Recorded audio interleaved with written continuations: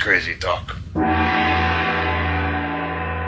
Hey everybody, this is Jonathan Medina, and you're listening to Crazy Talk, episode 10, where there's more Medina.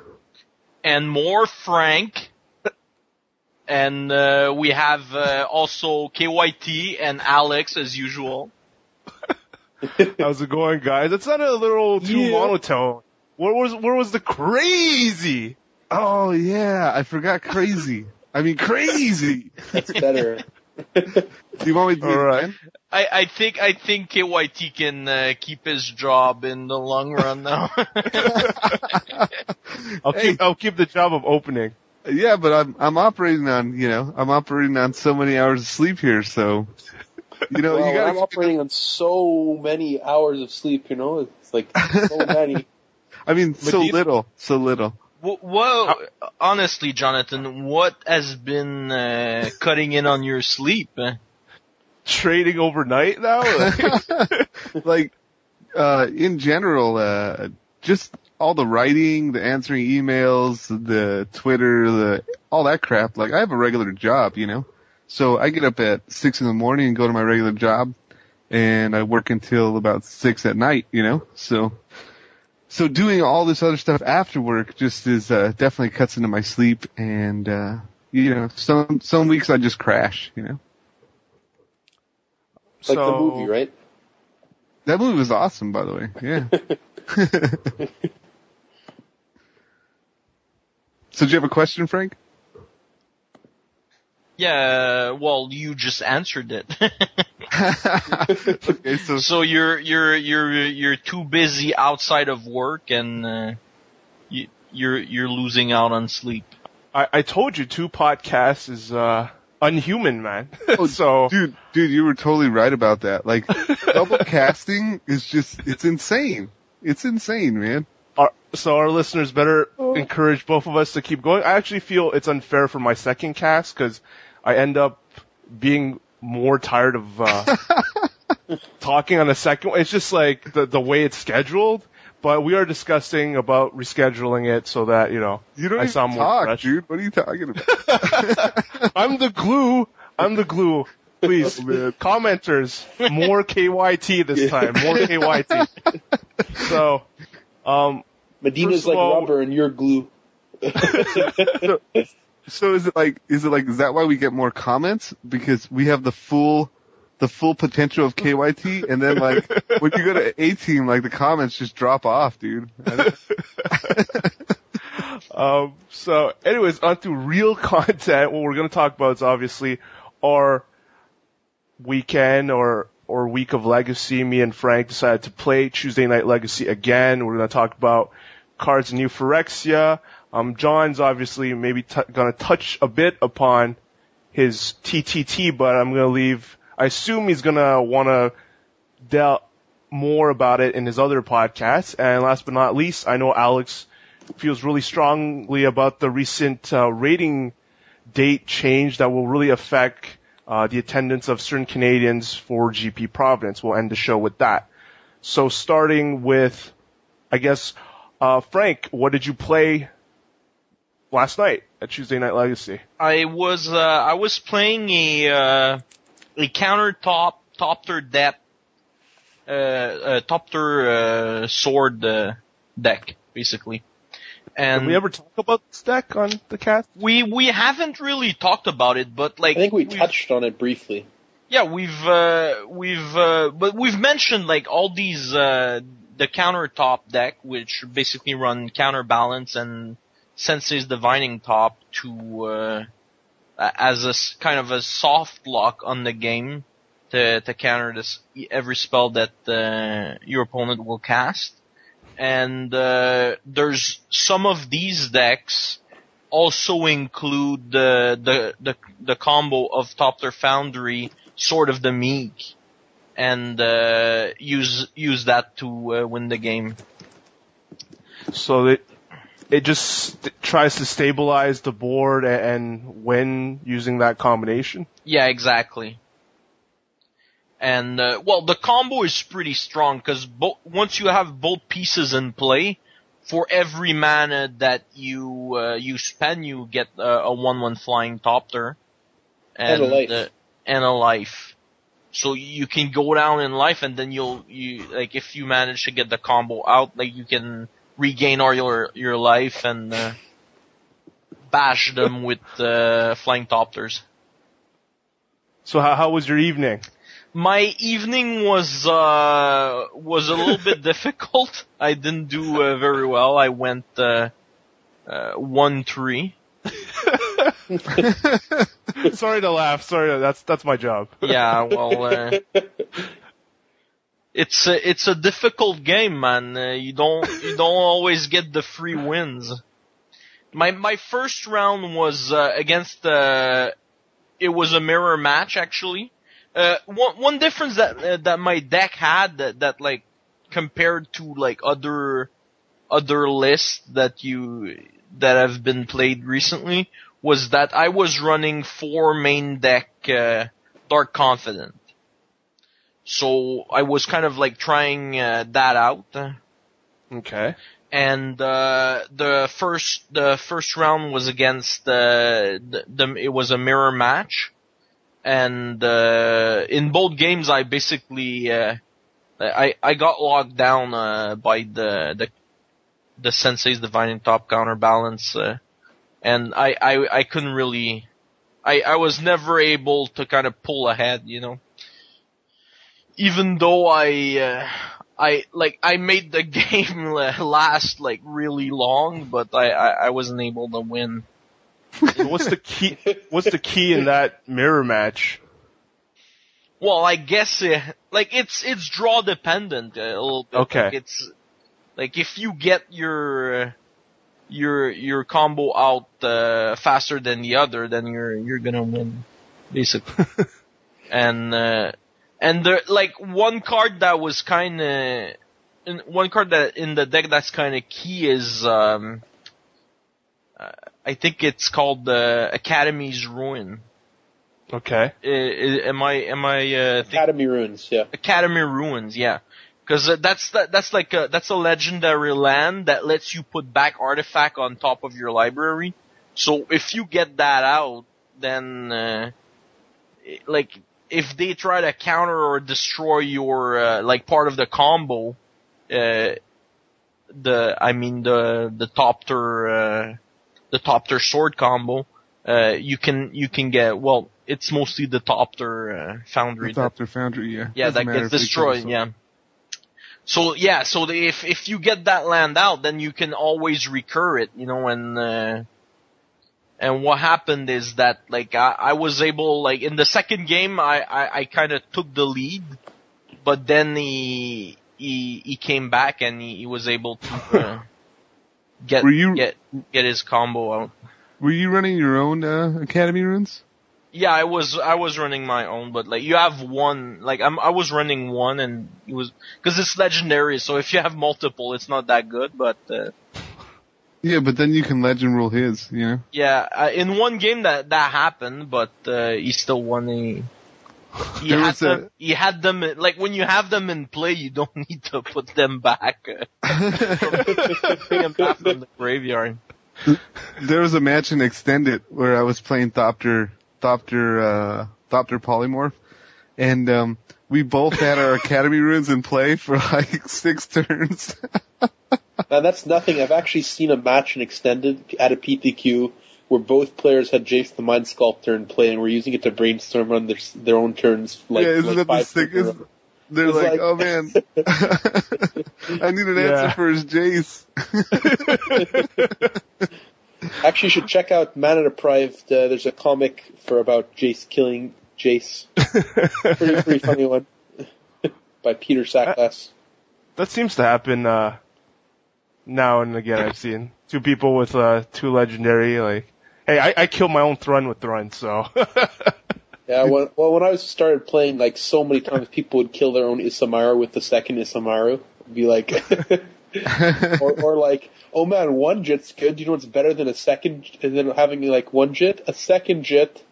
It's like, actually, no. Well, I legend ruled myself playing against you in the game. I had 2 Vendilion clicks out. Yeah. Whoa. We all have our little stories with that rule. With the legend rule. Yeah. So Frank, are you playing the Drew, like the Drew Levin build of this? Or is it a different build? It was a different build. I kind of built it like for myself. Like I decided like, okay, I'm gonna build a counter top tier sword deck with Dark Confident.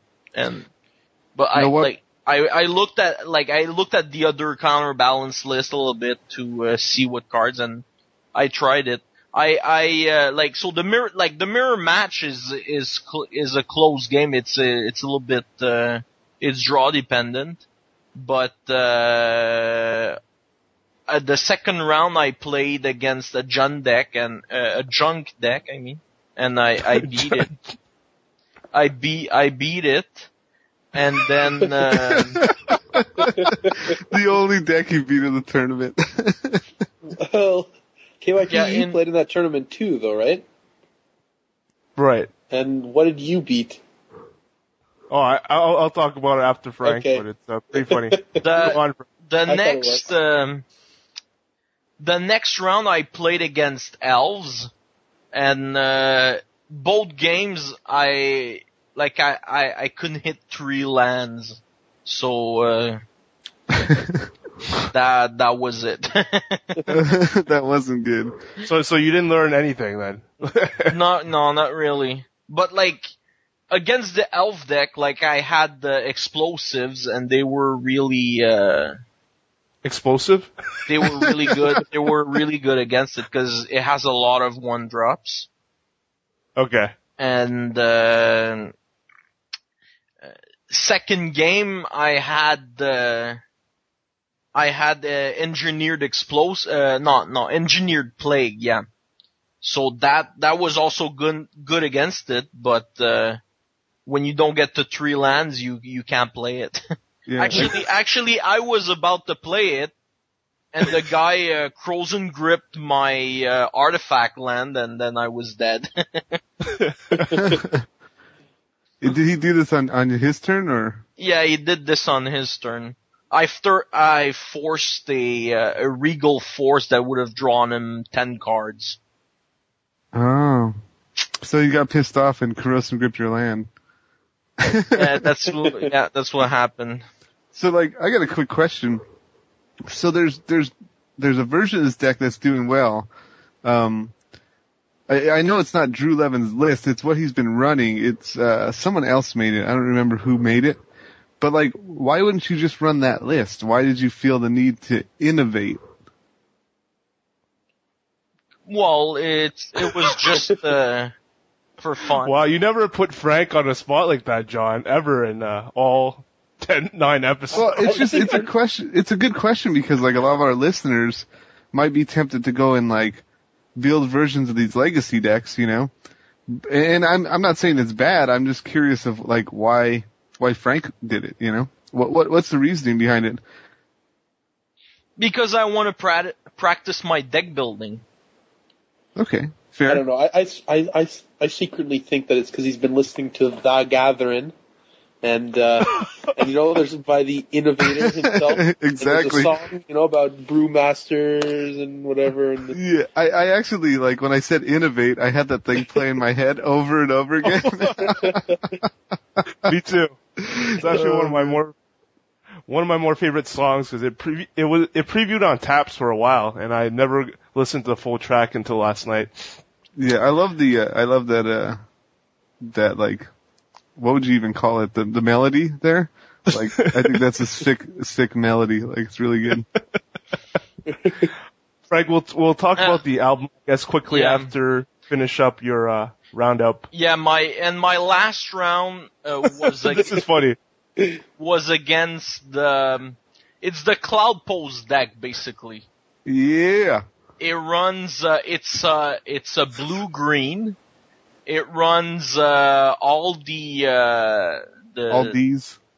Yeah, it runs all these. It runs the Locust Land, Cloud Post, and Glimmer Post, as well as Vesuvas, and it runs Sensei's Divining Top. It runs a bunch of Eldrazi's, Candelabras of Tawnos, and Primeval Titan, and it also the Trinket Mage also.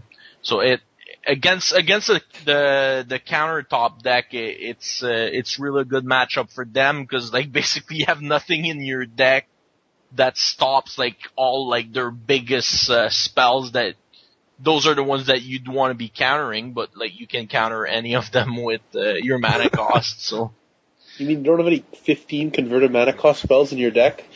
Yeah, no, I don't. Which can't be countered anyways, but. I know I built the deck, but like I didn't put something that cost that much. Well, see, that's why you're not a deck builder. See? I'm an aspiring deck builder. But Frank, wasn't there something really special about this opponent? Yeah, well, yeah, the guy was playing like his deck was like it was not all French, but it was mostly French, and. Something you might not know about French cards is that, like, the translation, I don't know who pulls them out of their asses, but they're awful, man. And it's definitely not translated in Canada, because, like, some of these words I didn't really understand. And, like, keep in mind every time the guy was playing a card, he would kind of, like, name it in French. And like all the French name for like the phases of the game, like they all sound like a little funny, you know? And he was naming like every phase, and he was like playing every card, like being very verbose about it, you know? Give us an example. Come on, I want to hear it. It would be like, je joue un guet des nuages. And then he was like, what's the name of the other word? Oh, je joue un avant-poste du vide rayonnant. He was, I think those are that's why there's French jokes, you know, like Jay Bouche and. I mean, keep in mind that Frank knows French, and this is what kills me the most about Man, this. I'm like I'm an advocate for French. You know, like Poutine is the best thing ever created, but that guy he got me on tilt. He was naming every land that he played. That was like the killer, from what you told me, right? Like he had to name them all. Avant-poste du vide rayonnage gagne 10 points de vie. So he mind tricked you. Oh man, he beat me mentally and physically. At the end, I was just like, I'm at 7 life. Okay, take 6 from Bob. Crack a fetch land. I'm. Oh man, that's funny. I wonder how he'll play outside of Quebec, though. Hey, I told him if you try to pull that shit in Providence, they're not gonna understand. But isn't that an advantage when people don't actually know what your cards do, but think they do? Yeah, it is an advantage for sure. Yeah, like I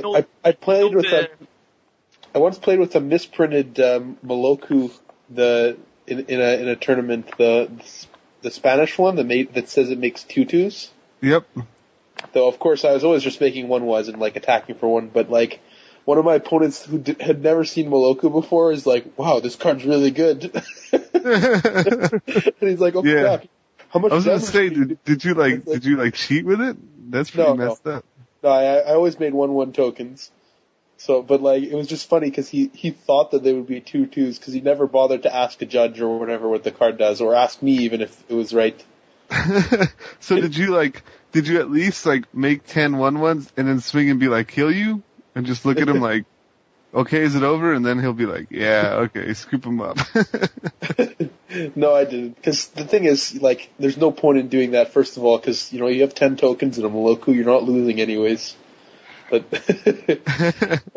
but like, no, it was just funny because he's like, oh crap, you know, I'm dead in like 2 turns. Like, well, actually, it's more like 3 or 4 turns.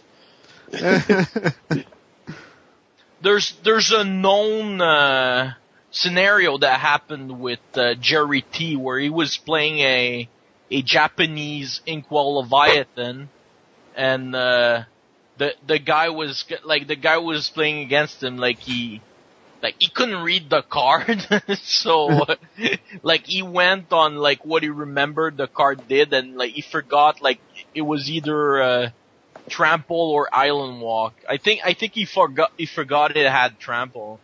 Yeah. And he lost the game, and he was kind of pissed about it. There was a game I was playing when I first started playing, and I was running textless condemns. Okay. And so the guy he hit me with a discard spell, and he seen that I had condemns in my hand. So he had like huge creatures, but he wouldn't swing at me because he thought condemn said no. He wouldn't block my creatures because he thought condemn said blocking creature. So like I just kept swinging at him, and just like he wouldn't block, and then like when he was almost dead, he finally was like, okay, I guess I gotta block. And so he blocks, and then he's like, okay, like he figured that I was going to cast the condemn on his big dude, you know?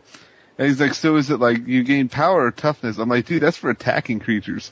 And then he's like, oh shit, reading his tech, and I'm like, yeah. Man, that reminds me.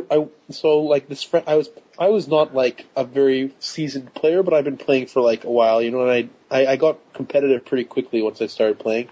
So I had this. It was like Ravnica standard, and I had this fire main control deck, you know, Wrath of Gods, Compulsive Research, Remands, bunch of Signets, Fire Main Angels, anyways.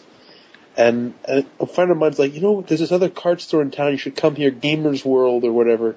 And I'm like, okay, I guess I'll check it out, you know, the tournament. So I go there for a tournament, and like, I just felt bad that like I had a real deck, and all these guys are playing like, you know, very, very casual decks. And then like round 3, you know, I'm 2-0 obviously, and I'm paired against this guy.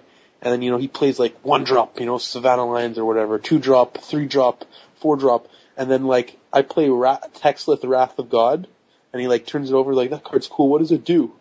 I'm like, you don't know what Wrath of God does? He's like, no. I'm like, it says destroy all creatures, they can't be regenerated. He's like, wow, that's a good card. And yeah, I won that game. So what are we advocating now? Playing foreign / textless deck now? Yeah, why wouldn't we advocate that? That's awesome. Yeah, especially because Jonathan Medina makes more money from selling and trading those cards, right? Oh yeah, am I man. right? Am I right? I'm all about the Japanese foils. That's right. Is there? Well, I think we talked about this on the show. Is there a foreign candlestick? No. Damn. Yeah. What? You know, what, you got to get them altered. That's what you got to do. what, like, is it like, so, I guess antiquities, like, there's no foreigns?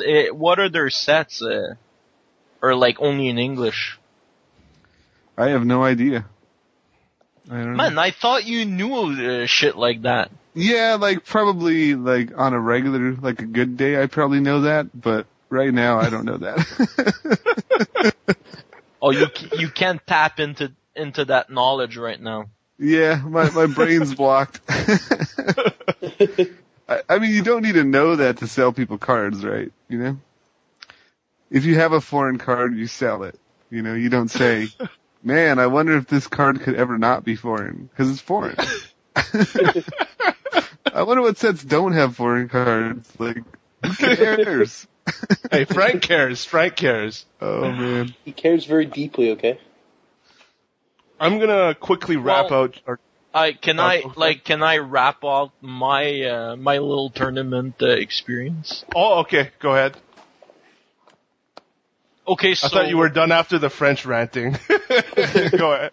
Yeah, well, I think like what I kind of took out of that is that I'm not sure if I should be playing a countertop deck because it's the known control deck in the format. So like there's a lot of strategies out there that like are kind of built to beat that matchup. So I think it has like too much of a target on its head to run that. The one that Drew Levin runs the counterbalances in the sideboard. Yeah, I think that's what the metagame's at right now. And yeah, see, I mean, you would have been ahead of that if you would have just ran, the deck list from online, right? Well, I've seen a list too that just plays one because you played Enlightened Tutor, and so you can set up the combo if need be. Yeah, I was also running Tutor. Yeah, I think that's what Drew said, that like initially he was running one or two main deck, and then he just figured that it's really not worth it, so he just put them all on the sideboard. Well, I think it really depends on like the meta game, right? Because on random Tuesday Legacy tournaments, there's 16 people or whatever, and like what most of them play, right? So like everybody's meta gaming against each other because it's like. Oh man. The count for that line is going up. This is the craziest podcast I've been on all week. Oh man. So talking about metagame against each other, KYT, what did you play? Is Frank done? Because we never know when Frank's done, because he has, like you said before the show, limitless knowledge. So, Frank? Yeah, well, I'm, let's say I'm done for now. For now. Okay. But, if you wanna tap in again later, there's a GPT coming up this weekend, and there's a deck I'm gonna be playing. Okay. And maybe we'll talk about that later. You already know the deck that you wanna? Yeah, I'm brewing a little bit, so. Another brew. Okay. Yeah. Another. Yeah. So John's predicting a failure. Yeah, let us know how that works out. Mm-hmm. Yeah, I'll let you guys know. So maybe I want to sign it off against you guys before I actually pull the trigger. Sounds good. You'll be able to contribute to my success, Jonathan. I'm sure you're glad. I would much appreciate that. I'd love to contribute to your success. You're amazing. I know. KYT, resume. Okay. Resume. So I played Merfolk because it's, I think, obviously going to be the most popular deck at Providence. At least, well, maybe not obviously, but predicted by many. And even if I don't end up playing it, at least I'll have some experience with it should I play against it. And Drew Levin, talking to him a lot, he thinks it's a safe choice. Chapin thought it was a safe choice, and that it's one of the good decks that gained that obviously benefits from mental missteps, whereas the other decks, the jury's still out on whether it's actually good or bad in certain aggro decks. There's many debates and discussions about that. But for Merfolk, it's an obvious 4-of, and played it, went 2-2. I beat two decks that Alex had a good laugh at. I beat Valakut in Legacy, so that wasn't too hard. And what other deck in Legacy? And I played against Green Black Infect, so that actually had a shot of killing me because Merfolk just doesn't have, as you know, not much bounce, if at all, in the main deck 0, and so my only real out was Kira to block his Plague Stinger, and if he had just had more pump spells, I was gonna die to turn 4 Infect, and that was pretty funny, but I ended up beating him. I ended up siding in Submerges because he was playing Green Black, so if he went pump, I could just bounce it back to his hand and win easily from there. I think the only funny thing about this person, and I hope he listens to this cast, I guess, was, how you've played someone and there's always going to be that guy who jokes about asking you to concede to him? Yeah. Right? We've all had that. This guy asked me 10 times, literally. I said no. He asked me 3 other times while we're shuffling. No, I said no. opening hand, he asked me again, like, he didn't get it, and then I wasn't even laughing. I was like, man, this is pissing me off, like, shut up. And, but he wouldn't stop. I'm like, you know, I'm KYT, I'm known to always laugh, but this isn't funny. So, like, what was on the line? Like, why did he want you to concede so bad? I don't know. I think he said he was new to Legacy. Pack. Yeah, he wanted a booster pack. He said he's a new player, and the only win that he's ever had in Legacy, well, he's a new Legacy player rather, and he only started a month ago, was he won a match where his opponent was not there or something. So he really wanted to win his first real match of Legacy, but why would you want to win your real match through asking some guy to concede? Yeah, it's kind of weird. To all you listeners, I mean, like, the joke is so old. Like, I can't believe I go to national qualifiers and someone will actually say that to me. I mean, it's not funny. Like, I laugh at everything. I laugh at literally everything, and I'm telling you that this is not funny. So. Oh man, we need to. You were on tilt, man. Yeah, he's tilting hardcore. We need to change his quote to, "It's not funny." Hey, real quick, just a correction. Submerged puts the creature on top of their owner's library. Oh, it's even better than that. My bad. It's even better. Were you playing with, like, French cards so you couldn't maybe read it, or?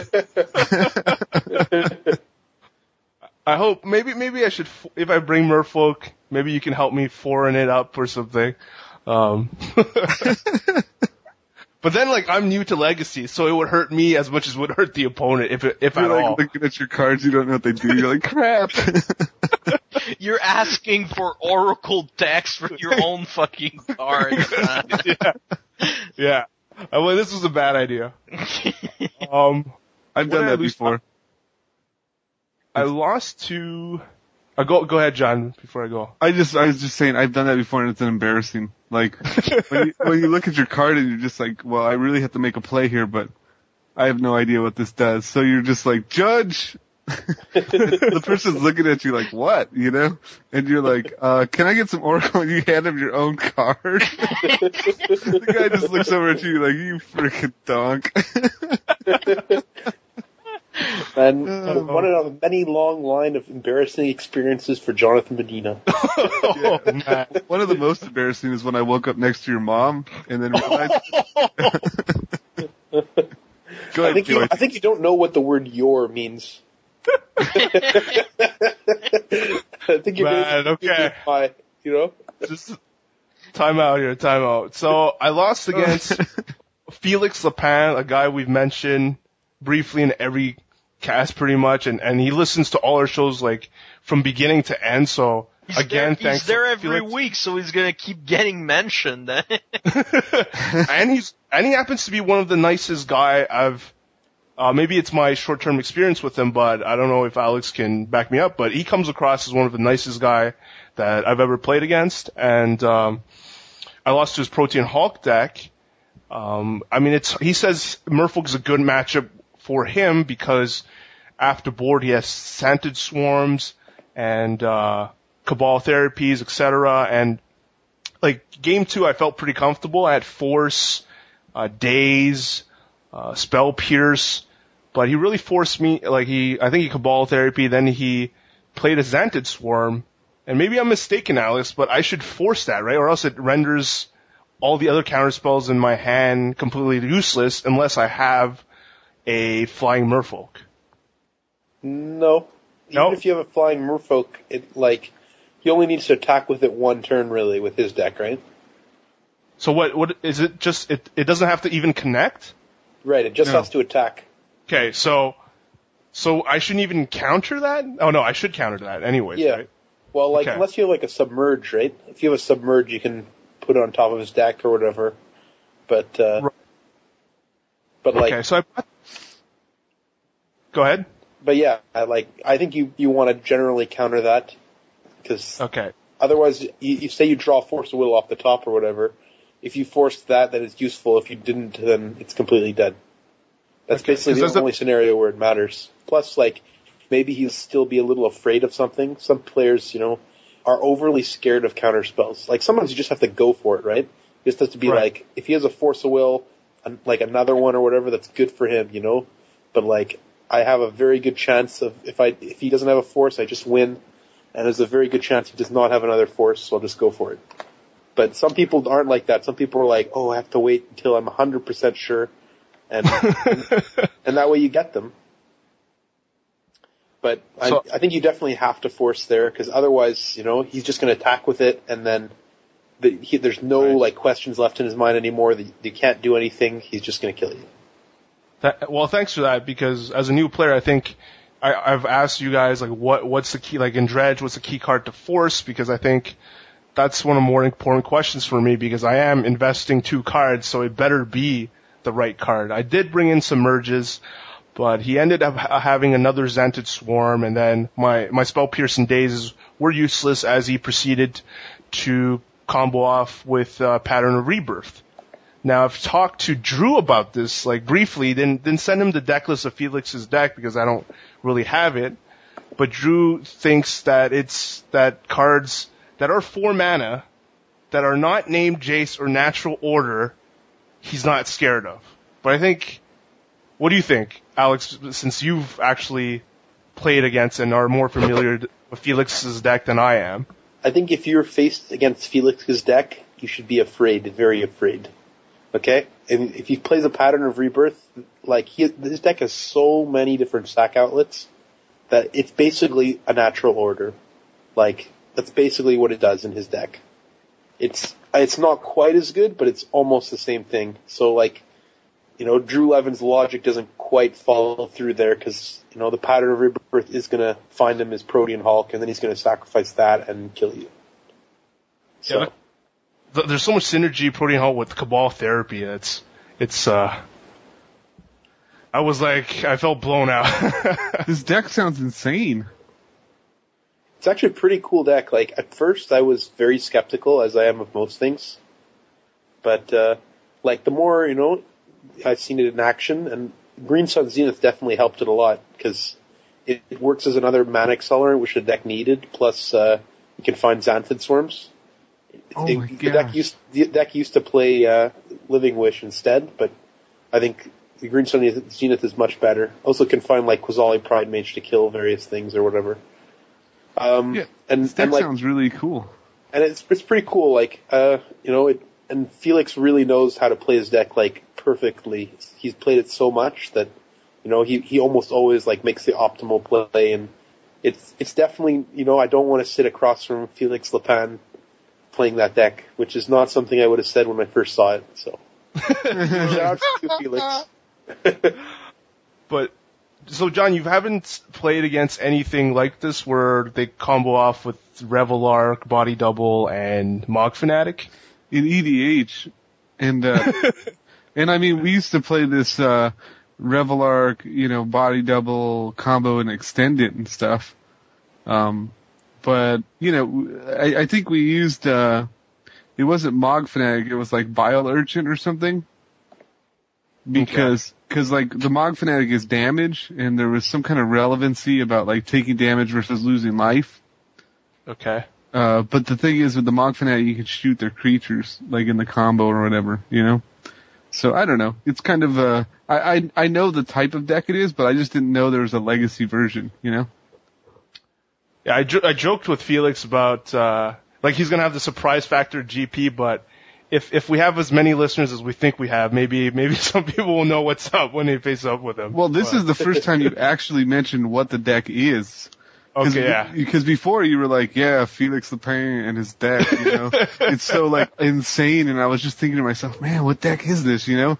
But now all the listeners know exactly his tech, so good job, KYT.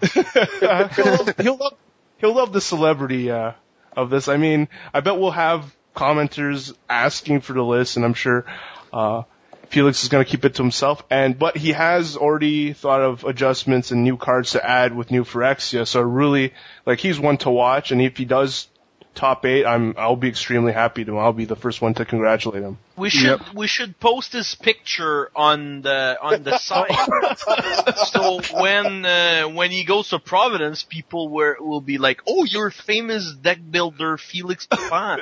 I have your autograph, sir." Yeah, Sign my Protean Hawks. I'm down with that. So then the other deck I lost to was it regular Ant or I mean Alex was watching from the other side. It was. I watched you get creamed. It was really funny. Am I supposed? What's the game plan for me? I mean, I'll ask John. What's the game plan? Merfolk versus Ant. Well, just so you know, like if it has multiple colors, then it's like Tez, you know. But if it's like a blue-black deck, then it's Ant. Is that right, Alex? Yeah, basically. I mean, I don't think you call it Tez anymore because Tez is something else, but it's Tezzeret usually, right? But not Tez. Tess. Yeah. You know what I mean. The Epic Storm. Yeah, I'm not talking about Tezzeret, douchebag. Well, but I'm just saying the way you pronounced it could be misinterpreted. Hey, don't make fun of the way I pronounce things, all right? So John, which one do you have more experience with? Both, or? I have more experience with just the blue-black. That's what I played against. Yeah, not the multicolor. And like, for me, out of Merfolk, it's tough. It's tough for Merfolk because I have discard spells, and their clock isn't particularly fast. So like, what I'm gonna probably try to do is not kill them on turn one. Is just basically get some disruption going. And I mean, if they can counter your ad nauseum, that's the big thing. You know, you're just kind of screwed. So I mean, as a Merfolk player, like if you have spell pierces or something, as the Merfolk player, I wouldn't want him to see what's in my hand, you know? Right. Because then he might think I have a Force of Will.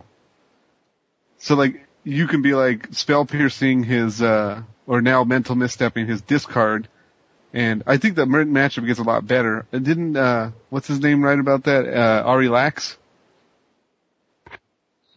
I missed that article. Because I missed that article. Oh, okay. My bad. You missed that article? Oh, yeah, you did a mental misstep.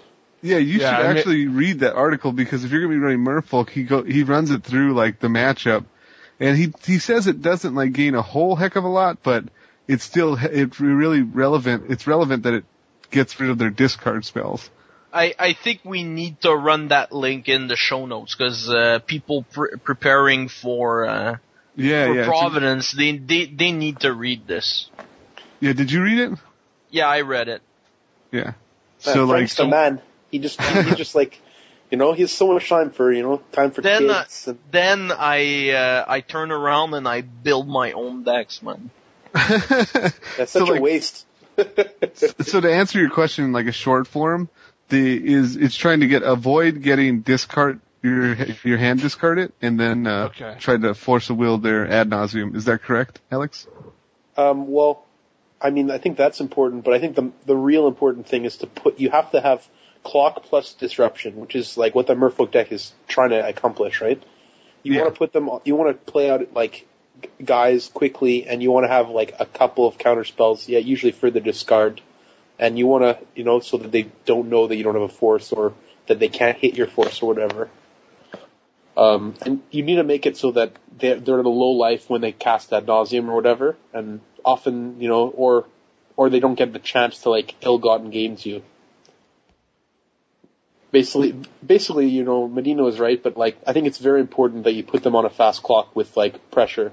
They have to be under pressure because if they have enough time to set up shop, and like, then they can for sure just see your hand and then go off completely safely.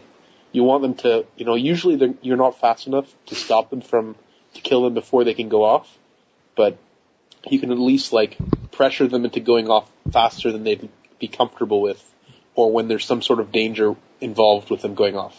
Yeah, and then if they have ill-gotten gains in their deck, and they go to ill-gotten gains, remember that you can like use your Force of Wills or whatever you can get your Force of Wills from your graveyard. So like, it's kind of like one of those situations, you know. I actually didn't like, the first time I played the Storm deck, I didn't realize that the other guy gets to do that. Jonathan Medina, ladies and gentlemen. Well, it's true. Self-destructive force. So the other guy just like picked up a force will, you know? Wow. Yeah. And then you're like, what? Well, Yeah, as the ant player, you have to get back a duress or Thoughtseize or whatever, along with like ritual infernal tutor. Yeah, that's what happened is he was just like, I did that and then I obviously didn't get the discard because I didn't even think, you know? And then he's like, oh, I'll get this force of will. Or one tricky dude, this is really tricky. One time I was playing against a junk player and I destroyed his canonist. I did this totally out of order. Okay, I slaughter packed his canonist and then I ill-gotten gains, but he had an ether vial on the board at 2 and he hadn't tapped it. So then I was just like, yeah, ill-gotten gains, like, I just didn't even think about it. And then he gets his canonist back, and then it's like, okay, ether vial it in. And then I couldn't play any more spells because I had already played one for the turn. So he just shut me off completely. But how could you have done that in a different order? That would help. Let me think. There was a way that, like... I think you're just boned in, you know? No. There's a way I could have used my bounce spell for his ether vial or something. Like the previous You had a bounce spell and a slaughter pact? Yeah. Okay, yeah. Well, then clearly, yeah, if you bounce his ether vial, then slaughter pact his guy on your untap, and then ill-gotten gains. Yeah. So, but I didn't even, like... you had the bounce spell, but you just missed that he could vial back in the... Yeah, I just ignored the vial because I'm like, at this point, it doesn't matter. I'm going to win this turn. Like, who cares if he puts creatures in play, right? And so, like, there was some kind of weird thing where, like, I don't remember. I don't want to get into, like, because I don't really... Like, signs that say, like, no smoking or whatever. It has, like, a cigarette smoking and, like, a line through it. We need to make, like, a sign that's, like, has your picture on it and a line through it. Like, don't play like Jonathan Medina. Well, this is all when I first started playing the deck. I got pretty proficient with it over time, you know? But, like, when I first started playing, these are, like, mistakes that I made in the beginning, you know?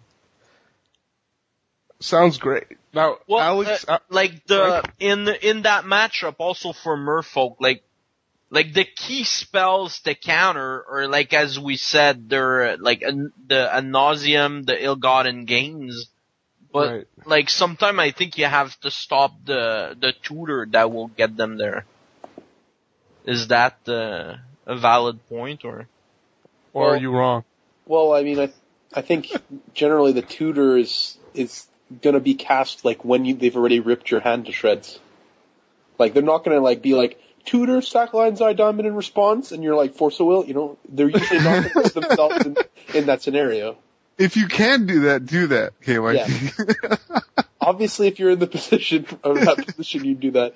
Or you could be a huge dick and like slow roll them, and you'd be like tutor resolves, and like they're like yeah, and then they go get ill-gotten gains. They're like ill-gotten gains. They're like force of will. And they're like, fuck you. Because then their ill-gotten gains is in their graveyard, so there's no chance of them winning anymore, really. Like, other than, I guess, ad nauseing like, into enough rituals and tendrils. Like, the other thing is, like, you gotta be careful that they don't have the storm count to just go get tendrils if you're gonna be not countering. Yeah, of course. You know? Like, you could just, you know, get killed. Yeah, you don't want to be too greedy, but I mean, normally just countering the tutor there seems like the correct play, but like the value play is just being like, yeah, resolves. And you're there just like, you know, like I was playtesting some Legacy earlier, and I'm playing against my friend. He's playing Tezzeret Affinity, and I'm playing Mono Red Burn, and he's at 20 life. I got like, you know, a few creatures in play or whatever, and 4 cards in hand, 4 mountains. And he's like, has Tezzeret, the new Tezzeret at 4 counters, like, ultimate, you die. I'm like, response. Price of progress, take 6. Price of progress, take 6. Fire blast, you die. It's like, just, you know, just cause I could slow roll him. It was fun. You've been dead for like 4 turns or whatever. Any other questions, Frank? No, that's it. Resume. I love this. Resume. I feel like saying it's not funny one more time before this cast ends somehow, but I probably won't. That's not funny! So the only 2 decks I beat weren't real decks, and the 2 decks that did beat me, I mean, I guess Alex and I thinks the Protean Halt deck is a real deck, and I got beat by Ant. And so the question is Merfolk, and then I've had, I guess, a lack of success with it, running into random mono red decks the week I did play Merfolk, the last time I played Merfolk rather. So I'm like, do I even want to play this deck? I've had 0 success with it, and like I'm looking back at the games against Ant, there's nothing really that I think I could have done in that game. I think you could have mulliganed the first game, perhaps. Okay, right. Mulligan. Because I saw you and you didn't have any blue mana, which seemed like a disadvantage. Oh, I kept colorless mana. You kept Wasteland, Vial. Wasteland, like, 2 Wastelands and like a Mutavault Vial or something. Huh. Right, right. The problem with that is he knows you're not going to be able to counter his spells. Right, right. You know? But I didn't know he was playing, well, it's probably a bad hand in general. Did you have dudes? I think I had dudes. I had dudes, Vial, and It seems like colorless Well, I mana. don't know. I noticed you had like Seems like 2 Dazes and a Spell Pierce or something. Okay, that was a bad Maybe hand. you drew into those, but like, I don't know. Your hand seemed really awkward. Yeah, if you had dudes, like I say, that hand is pretty ballin' with the 2 Wastelands, the Vial, and the Mutavault. But if you had like spells, I don't think that hand is great. Yeah, I don't really remember. I mean, like, No. like I totally agree with you guys if that was the hand. Like after the fact, I should have mulled. I think like for deck choice, KYT, if you want to play a deck, then just play whatever deck you want. But if you actually like want to have a chance of winning, you should take a deck and just learn it, you know? Like you should just keep playing it and keep playing it, because at the end of the day, it's probably more about how you play your deck at this Legacy tournament than what deck you're playing. And I've been trying to play Merfolk and still suck at it. Yeah, we so. played a bunch of games in between rounds too, where I like played with various decks against KYT playing Merfolk, and he didn't win very much. I don't know. Do you think it's the way he's playing it, or do you think it's actually the deck? I mean, I think it's a mixture of the two. I'm going to make a bold statement here. Guys, I do not think Merfolk is that good, and I don't think Mental Misstep helps it as much as people think.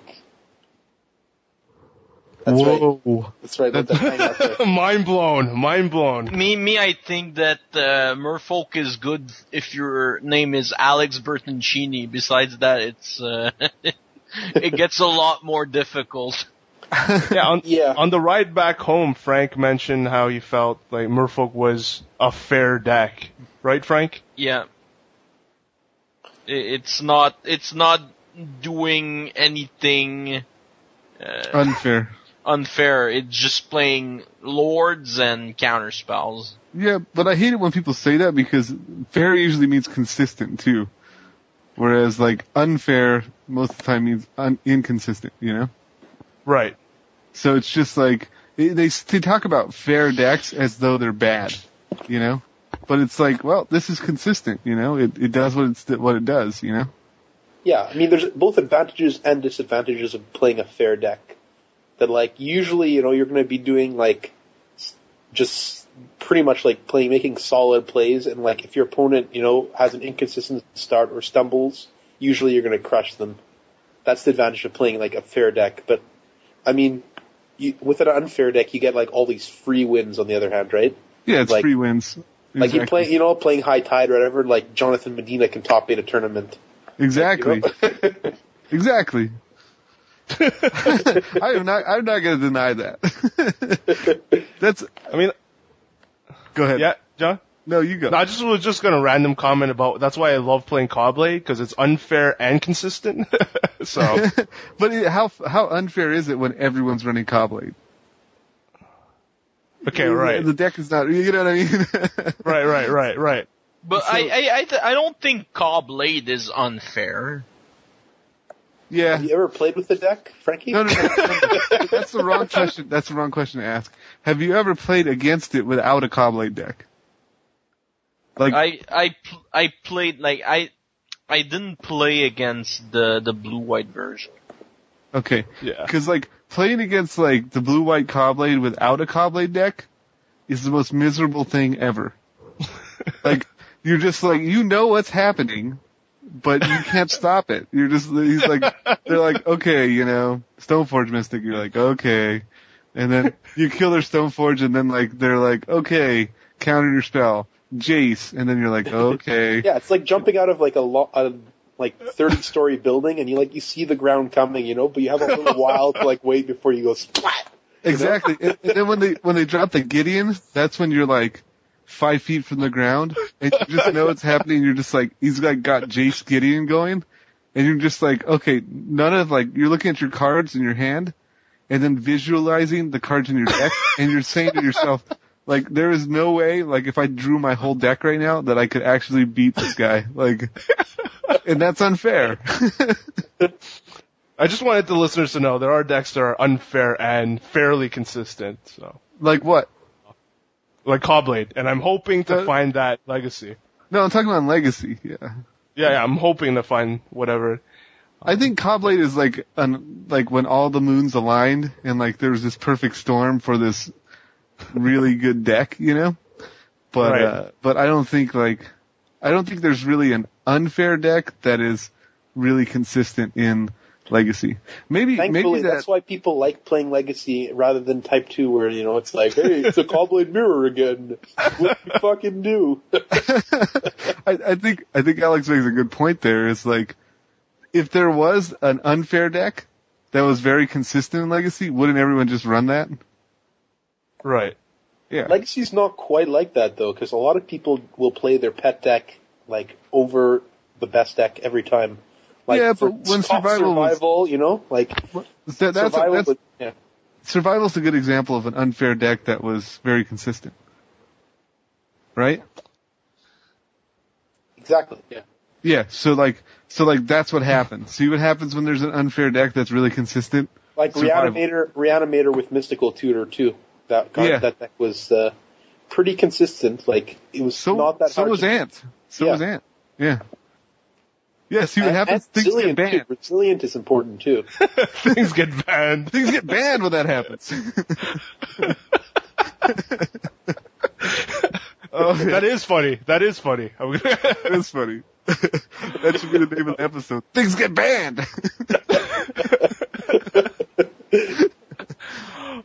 Do you have any thoughts on Merfolk, John? As a whole, as we wrap this segment? I had the whole deck in foil at one point, and I played it once, and then I shipped it because I didn't like it. I don't like the deck. I don't want to count on blue dudes to get there. I suck at Magic. I want free wins, so I run inconsistent free win decks. That's my MO, Yeah. Plus, Jonathan Medina's got enough of, like, blue balls, so he doesn't want to, like, play them in Legacy, too. It's just, like, I'm coming to, like, the realization of where I'm at in Magic, and I know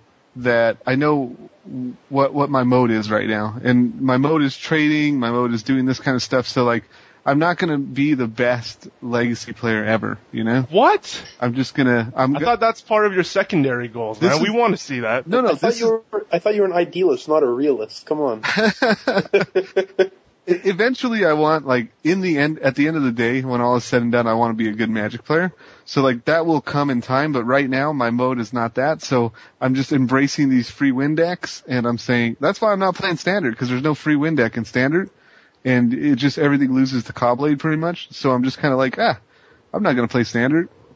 Okay. Unless I get, like, a new foil card that I want to run in Standard, then I might play it. It seems like a pretty standard response.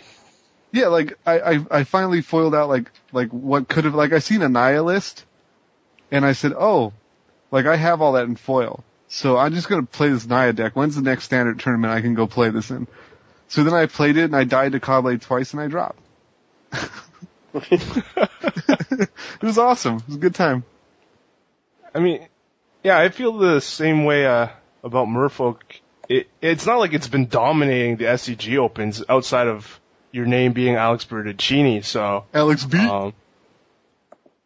But there is I feel there is a wave of people that think, like, I've talked to a lot of Canadians, and they put it as, like, their top two choices, or if not top choice, to bring to Providence. And now it's sort of like sinking on my list. I need something that's... I know I told Pat and I told Alex that I'd never play Affinity again, but maybe I have to play something like that to get me through and win a few matches, hopefully. I like the Thopter deck. I think that deck is really good. The one with the 3 Tezzerets, the 3 Jaces, the Enlightened Tutors, and the like the 4/3 package of the Thopter Foundry sword. That's the one that Drew Levin's running. That's what you would bring if you would go. I want to play it. I haven't played the deck yet, but I like the looks of it, and I want to play it because I think that deck is good. Frank, are you going to try that version? I might eventually, but not this weekend. yeah, that's not what I'm planning to try this weekend. You gonna blow shit up like true Team America style? America! Thank you, Medina. I thought of doing that, but I needed you to do it instead. You're better. You're welcome. That's the one thing you have over me. You're the American after all, eh? Yeah, I feel so left out because you guys talk about like how you went to Legacy together and you guys like drove back together, and it's like, how come I'm not part of the Crazy Talk Legacy crew? You know? Like I'm all these guys bummed. ate pizza afterwards and or fries and gyros or whatever. Exactly, like I'm picturing you guys like at a table eating, like laughing about all your bad beats and stuff, and I'm just like, well, how come I can't do this? We were actually doing that. We got some sandwiches, and I downloaded the Gathering album to listen in the car. See, that sounds like fun. It was amazing, man. It was a magical moment. KYT opened up a little bit. We talked about King Ho and oh man, you guys are making me jealous, dude. Stop it. We had an empty chair for Medina. We were waiting. I was there in spirit, sitting there. And we had a Ho there, Eugene Ho. Distant relative of KYT's, perhaps. Shout out to Eugene Ho. Eugene Ho. Oh man, too much. I feel like there's just too many lines or jokes that are about related to me, and I don't even talk that much compared to you guys. So it's like, what the fuck?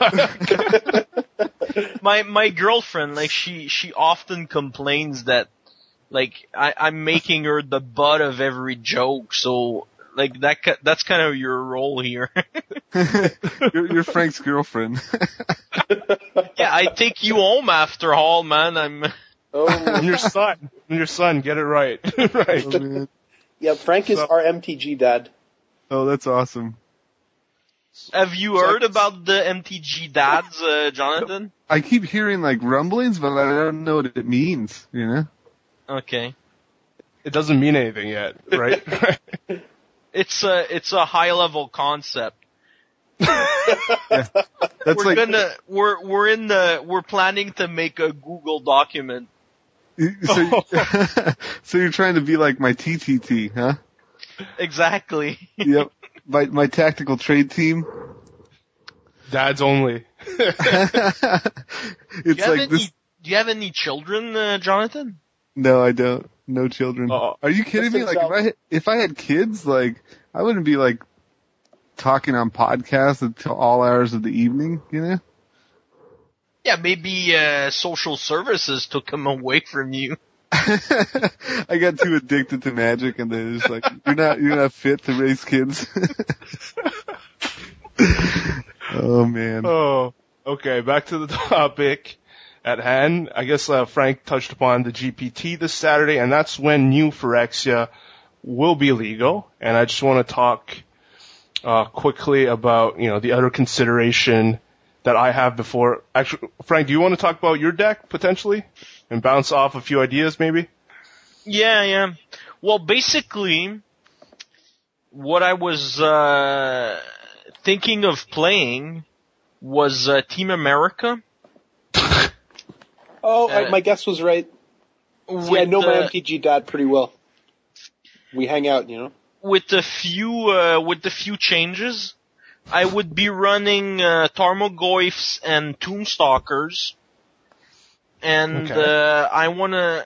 I was thinking of trying out Ancestral Vision Ooh.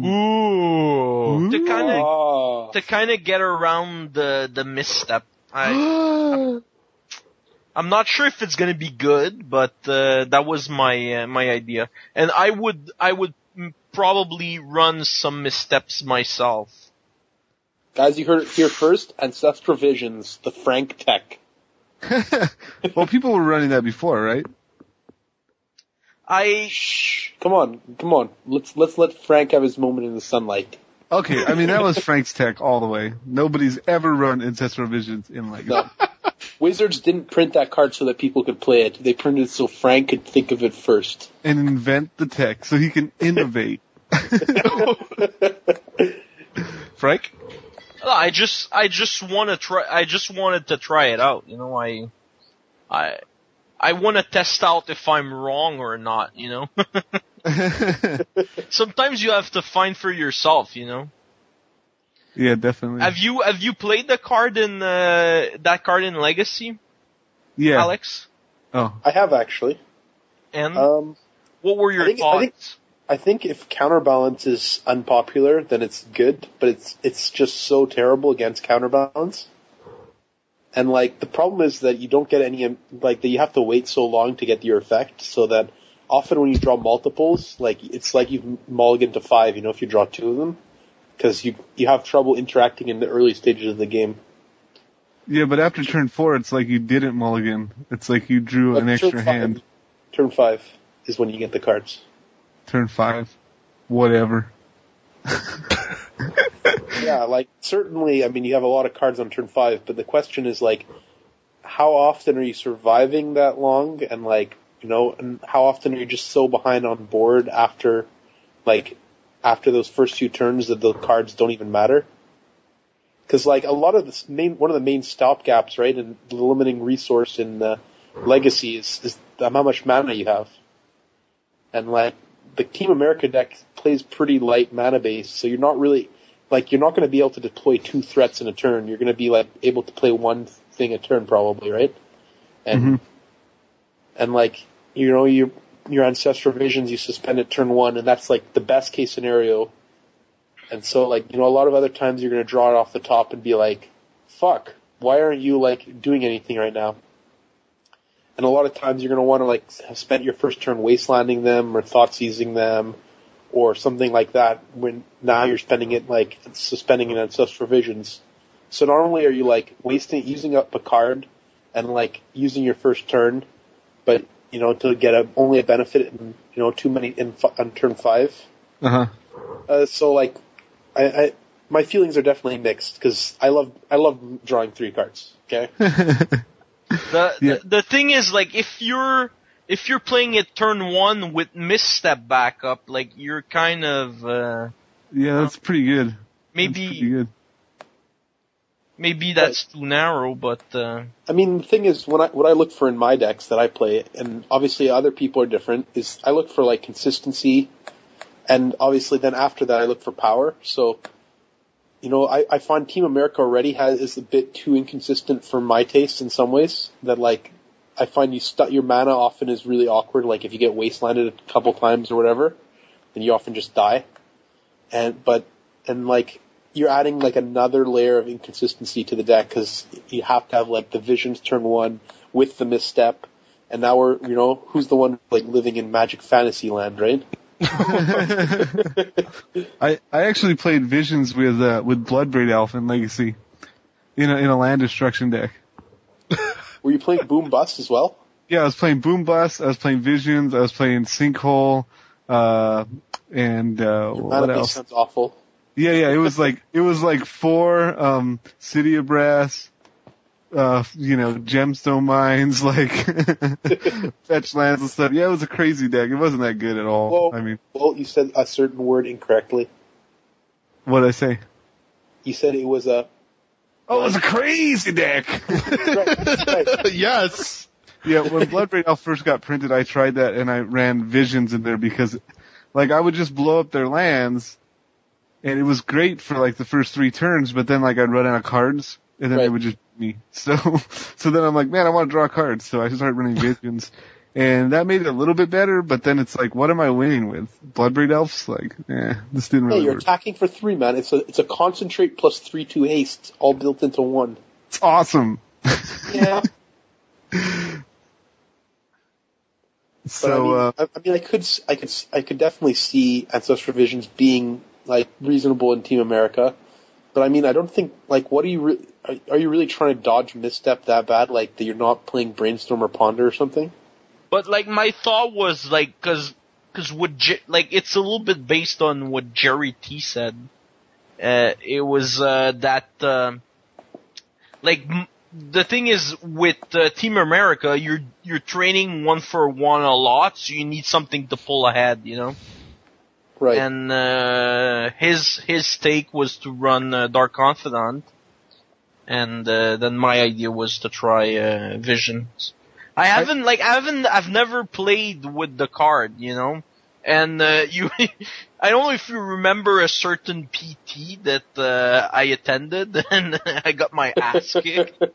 And like I was playing against it, we were playing black green deck cloud, and the bad matchup was fairies, and I was playing against a deck, and like the guy resolved 3 Visions, you know, and I was trying to attrition them, you know, and it was really annoying. Yeah. I think the thing that makes this appealing to me now is that I think the format is going to slow down just a step because of misstep misstep. So like in Providence, I think the format will be a little bit slower. So Visions, first of all, doesn't get countered by misstep, which is like a plus, but not the reason to run it. The reason to run it is because the format may be a little bit slower, so, you know, the Visions may be more relevant, you know? But, Frank, didn't you, like, I thought you'd played Team America, like Jerry's version before, and with Bob's instead of Tombstalkers, and you really liked it. Why are you thinking of going back to Tombstalkers? I'm kind of wondering about, like, killing myself. Running Missteps, Thoughtseize, Bob, like, it seems like, I'm gonna get lightning bolted. Seems like you're a big sissy to me. Well, you know, Mental Misstep can always be cast for a blue mana. Yeah. You don't sound very enthusiastic about that. I wasn't crazy with the... Whoa. Crazy with the... Oh, man. I'm looking for a bit of excitement. Did you try Alex's mom? Oh! If he did, he'd be the first one. Boom! Goes dynamite.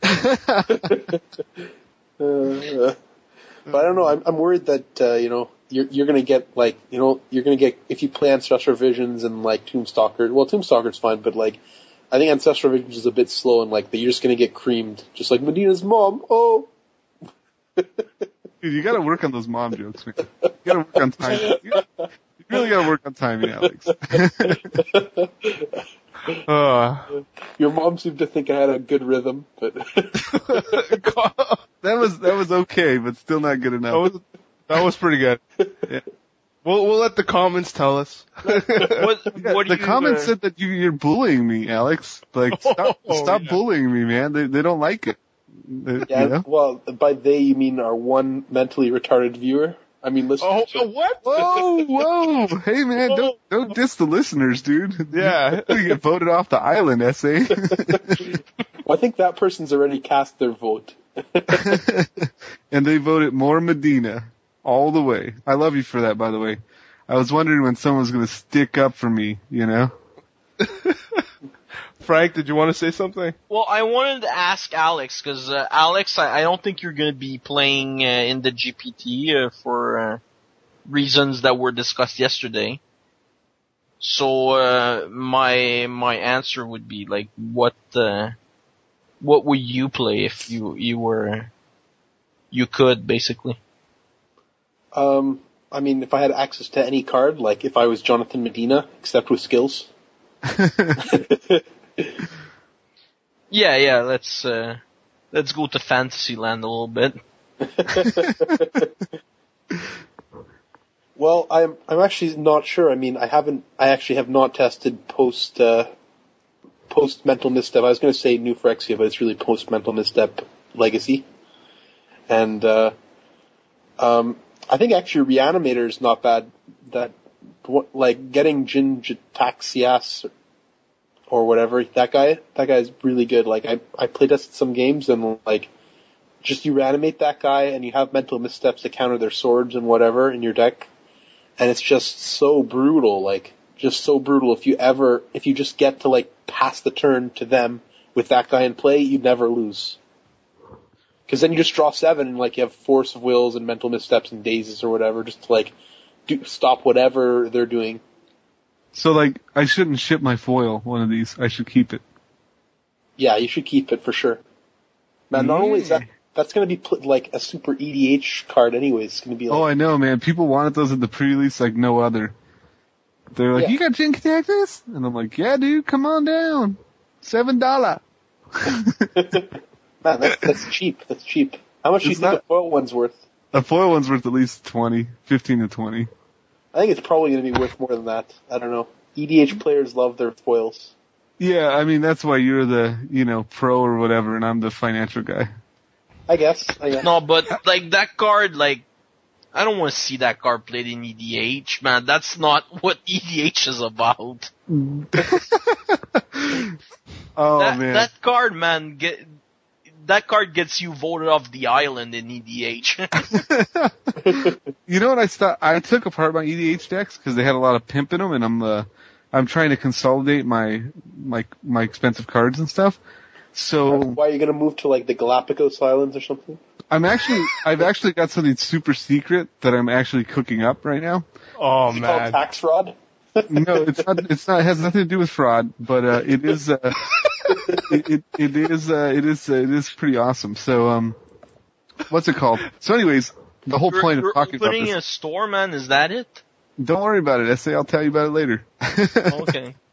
So yeah, what I was gonna say was basically nowadays what I do is so many people have extra EDH decks that I just play their decks. Like I just took apart my EDH decks and was like, whenever they're like anyone for EDH, I'll be like, hey, if you got a deck, I'll play. And it's fun that way, dude. It's pretty awesome. Man, that's what I do, except with like all decks. I'm like, hey, you got a deck for Standard? You got a deck for EDH? You got a deck for Legacy? You do that for all decks? Maybe that's my next level. I just take apart all my decks. But then I once was like you, except like not stupid. And I had like a collection, and I guessed what cards were going to be worth and stuff. So do you still have that collection? No, because I consolidated it. You still have? You don't have it, but you were not stupid. Okay. Yeah, So wait. Sorry, I guess like money is not like cash is not as good as cards in some ways. I could purchase said cards, but I preferred purchasing food. Okay, so you have to choose between cards and food, and I'm the stupid one. Okay, because I can eat and play foils. I mean, I don't know how that works out. I must be so stupid. Yeah, man, foils are like twice as powerful as regular cards. I'm just saying, I'm saying that I can eat and play with foil decks where you can't eat and play at all, right?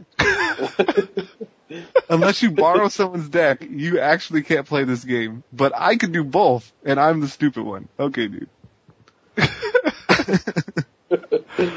Okay. So moving on. Paris Hilton's a genius. Because she could like buy all your foil decks times 10 or something, right? What did you say? You went robot on me. Sorry, I couldn't understand what you were saying. So by your logic, Paris Hilton is a genius. She's got like enough to buy like 10 foil decks. Dude, I have no idea who Paris Hilton is. I don't watch that crap. You mean you don't like listen to the media whatsoever? Because it's kind of hard to avoid finding out who Paris Hilton is. Dude, you're the Paris Hilton fan, man, not me. I don't know. Medina doesn't watch sports either. Remember this? Yeah. Yeah. I don't watch sports. He only listens to Frank Lepore. Oh man, Frank Lepore, he's so good. Okay, let's move away from this Alex and Medina action and on to something else. To what to the deck I like what deck would you play? Like that was the question. Did I miss it or?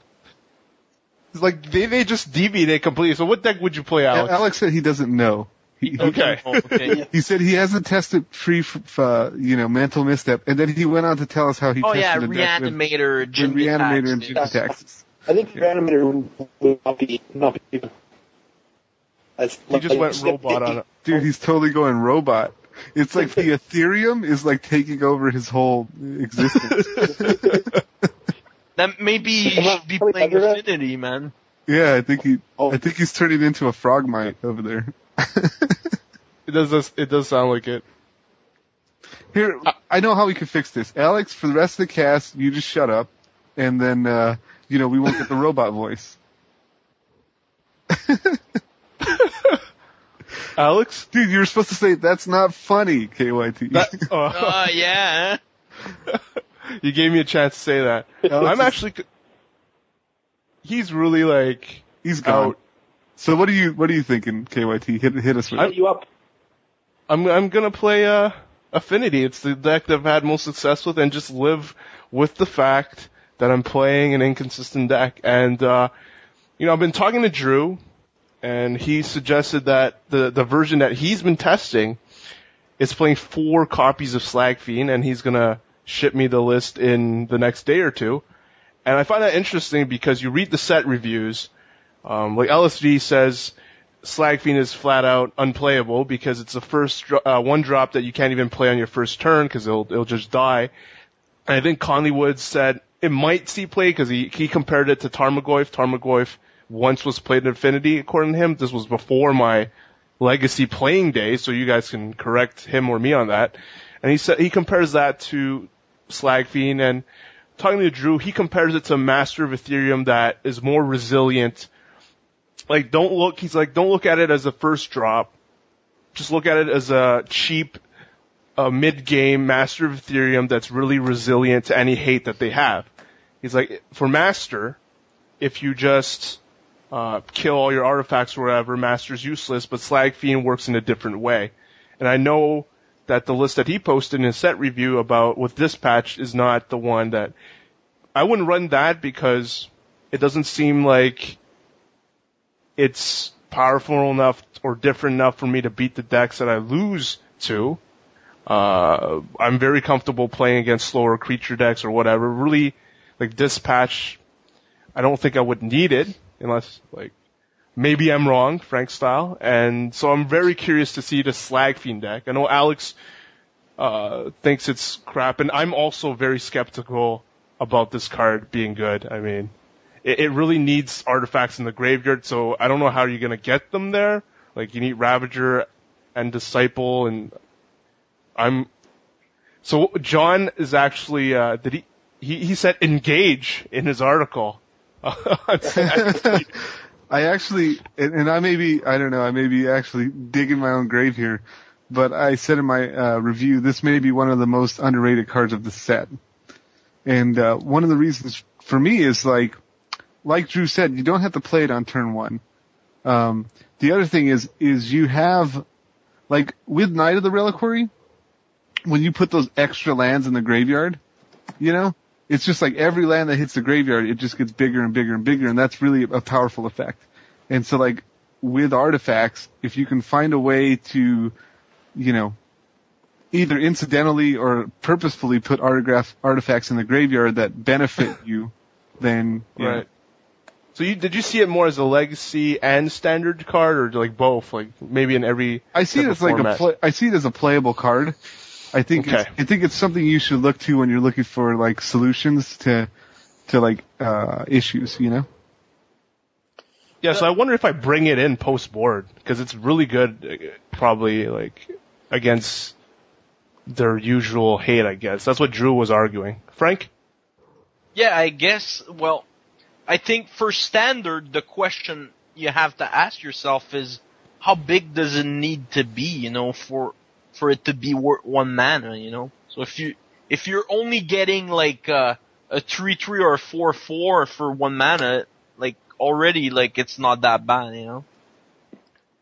And yeah, I agree.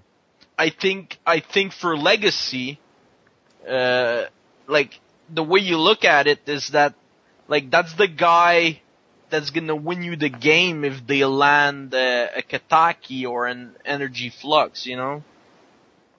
Because Boom, slack bean. he works as Drew said, he works the other way around, you know. So when they clear your board, he's the guy that benefits, and I think like he's not an artifact, so like he doesn't die to the Right. to the artifact 8. Yeah, I mean, could you imagine that they take out all their like, all these like relevant cards for artifact removal, and then you have this guy like as a trump? You know? Yeah. Well, I mean, my opinion on the card is like works really well with like Atog and Ravager, right? I mean, you say you had a Master of Ethereum with a Ravager, they didn't really work so well together. Mm-hmm. Whereas these guys work pretty sweetly together. Of course, like he's just not. If you don't draw like a Ravager and Atog, like he's pretty bad because normally like in Affinity, I don't know, when I was playing Affinity Legacy, you didn't really get that many artifacts into your graveyard usually. Like if you're not sacking them to Ravager, that is. And I mean, I think he's definitely good, not a bad sideboard card against like if you're expecting hate. But I think Affinity loses like more. The deck loses more to just like random combo than it does to actual like Affinity hate. I mean, that might be a good point. I've never played the deck, so I really don't know. The other thing is, with people playing Mental Missteps, Affinity is relatively immune. Like, if you look at like the list, it plays like Springleaf Drum, and some versions play like Signal Pest or whatever, or you could play Disciple, but if it's a card that's relevant that gets hit by Mental Misstep. So if it's in your deck game 1, like it's going to get hit by missteps usually. Whereas if post board they're going to board out their missteps, and then you bring this guy in, and then he's pretty sweet. One thing that I just want to we're on the topic right here, and I think this is legit. One card that I want to play in Affinity is the Vault Scourge. That's the Phyrexian mana flying 1/1. Yeah. With lifelink. Yeah, that thing is sick. I played it at the pre-release. I drafted a deck with just like all these flyers, and that thing like as a 1-drop is sick, dude. It's really good. And I could just imagine an Affinity. Like, why not, right? Because it takes a card slot. That's the reason why not. But I think it's probably right. Maybe. The good thing about Frogmind, right, is it's like 99% of the time you're paying 0 mana for it, and like 1 mana and 0 mana is pretty different in Affinity, I think. But like I think that card probably will see some play, like maybe in the Signal Pest slot or something, or in Memnite Ornithopter area. I don't think you're going to cut Frogmite. But I mean, Memnite's free though, right? So yeah, but I mean, you're talking about free 1/1 versus free 2/2 is relatively different. Yeah, so is like 1/1 flying lifelink. That's relatively different. Anyways, okay, we should stuff. not. Okay, let's just say you're right. Okay, so you can feel happy and warm inside. Let's just say I'm right because I'm right. Moving on. Maybe you're right-handed, but anyways. So bad. Okay. So something I wanted to talk about is the rating change by Wizards. That it was announced beforehand that the cutoff for invitations to nationals was going to be May 18th for rating. And so I and many others that I know of made plans to go to GP Providence, and we're not planning on playing the regional or national qualifiers. So, to qualify for nationals, because, we could just wait like 2 weeks and would qualify on rating. And then all the national qualifiers are finished, and then another week, and then Wizards decides, hey, guess what, guys? We're going to change it so that now the rating cutoff is June 1st, not May 18th. And June 1st happens to fall after Providence. So long story short, like, I'm kind of boned, as are many other people. Like, I would have no problem with them having made the cutoff June 1st if they did it before, had announced it before, so people, would not make plans to go to province or would have a chance to play national qualifiers, rather than basically cutting them off from all their options other than sitting, like, qualifying on rating or, doing well at Providence. What does this mean? Like, can you explain it? So you're trying to get into nationals, right? Correct. And so what you wanted to do was you wanted to get in on your rating, right? Right. But your rating is not there yet, right? No, it is there. It is there. Okay, so your rating is there, and they changed the cutoff, but why does that matter? Because, like, your rating is there, so it's no big deal, right? No, because he's planning to play at Providence, and that could, if he loses terribly, then that kicks him out. Oh, well then just play better. I knew it. Who cares, I right? knew that was But, like, the other thing that's happening is that the guy that was giving him a ride, like, he's just not risking it, So he's not gonna go, so he doesn't have a ride, so he can't even go. This is just BS, dude. Just go and play better. Holy smokes, you bunch of crybabies. I'm going. yeah. No gamble, no future, whatever. I got big balls, Good, yeah. Well, but your balls are apparently not that big because you wouldn't even play in a nationals thing because you're afraid you're going to lose. No, that's not the reason at all. I think I probably would do pretty well, but, like, there's no point. Why would I play in a national thing when I could just, like, not play in FNMs? Because there's no big tournaments in the 2 weeks that I have to wait. It's like, either you can play this thing and, like, waste $30, or you can wait 2 weeks without playing FNM and qualify for nationals. Like, it's kind of no-brainer there. You didn't want to play because you didn't want to lose points, right? Well, I also wanted people like KYT and my friend Justin Richardson and Joey Smith or whatever to qualify, Like, so you're saying if you would have played, they wouldn't have qualified? Well, if I played and, like, I'm paired against one of them, I feel like I'm in a dilemma because if I concede, then I lose rating points, but I would feel that I would have to concede, because I want my friends to come to nationals. It's not like nationals is really as fun because of all the people that are there. Yeah. I mean, it just doesn't sound like a dilemma to me. It sounds like, when I want to play Magic, I just go play Magic. Like, I don't think about all these rating points and all this bull crap. That's the whole thing. You don't have to, if you have a low rating, it doesn't matter, right?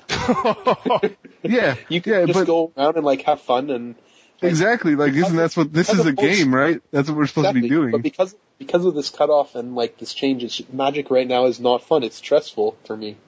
And I know a bunch of other people who are in similar situations. The whole rating thing is just bad. One. Yeah. And secondly, yeah, you get some times in the year that you're, like, you don't have you have an incentive not to play, it's counterproductive. My attitude has always been, like, just jump in the fire and just free ball it, man. Go for it. Like, well, if you want to play Magic and your rating's high, go do it. Like, who cares? Like, I don't get what the problem is. If you're a good player, you're gonna get there. Well, the thing is, like, some people would rather, like, be sure to play in national than risk the chance of losing their qualification, But if you're good at it, I can understand that, If you're good at it, then it's not a risk, right? Well, the thing is, the way the rating system works is that you can go and, like, you're gonna be 4-2, but you're gonna still lose rating points. Yeah, well then don't go 4-2. Well, I don't know. You probably are not very familiar with the chess system, which is actually basically pretty much the same thing. They both, chess and Magic, use ELO rating. Okay. And it's even for chess, it underestimates the chance that a weaker player will beat a stronger player. And however, the problem's not as big in chess because generally you're either playing against people in, like, arranged matches, or so you get to choose your opponents. or you're sorted by categories based on your ratings, so you're generally playing people around similar ratings to yours. Mm-hmm. Whereas in Magic, that does not happen. Like, first of all, right, because you play in a random FNM or whatever, LSV could get paired against Mr. 1500 or whatever, and say LSV gets mana screwed, suddenly, hey, he just lost 32 points, in a 32K or whatever. Yeah, well then, he shouldn't lose to Mr. 1500. He should have mulliganed or something, if you lose to Mr. 1500, then you lose to Mr. 1500. There's no, I fail to see what the big fuss is about. So you contend that there's zero element of luck in Magic? There's no luck whatsoever? I say that there's luck, but hey, this is the game that we play, man. Don't go out hiding in your house because you don't want to lose rating points. Come on, go and do it, man. If you play Magic, go play Magic. If you're good, go win.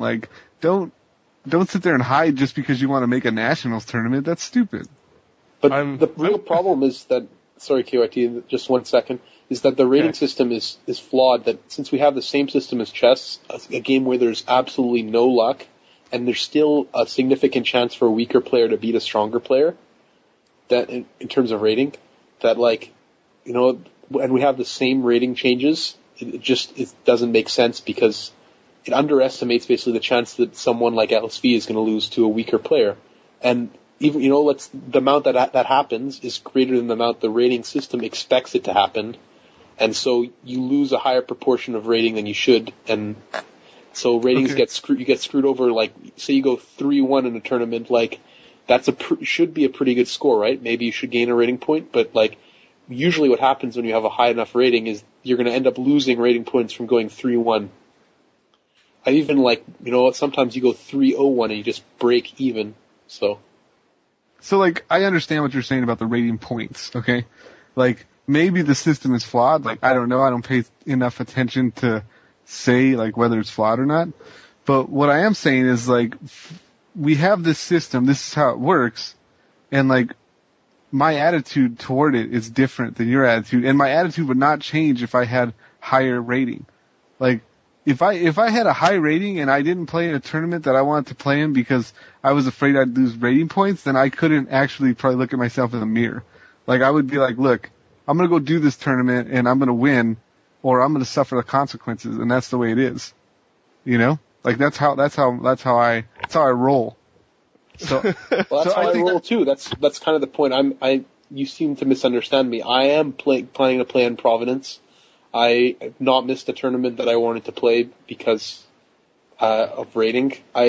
But last year, for instance, that fact cost me my invite to nationals, and it's possible that it's going to happen again this year. But it's just the change in the cutoff because Wizards had a bug in their software, and kind of it's kind of bitchy. I don't know. That's my opinion. It's me, I'm going to still play in Providence, but a lot of other people aren't, and I find that's kind of sad. Good for you, man. Dude, I think you should, and I think you're going to be fine, dude. You'll get there. Frank, last words before I wrap up? My last words, they're not prepared, man. Okay. Giggity bobbity boop. What do you want me to say? Do you want me to respond to Alex and no beat on Medina a little bit? And I don't know. That could take a whole this topic could take I'll take you both on, dude. I don't care. But of course, man, you can talk out of your ass, man. Hey, that's why we're casting tonight, dude. Because of that. And I'm not even the one who talked. It was all you guys. Frank. Yeah. So do you have any short thing? You didn't say anything. Let's talk about the TTT document for a little bit. What's that all about? I wanted last words on the rating thing. I wanted to give you a last say before I go.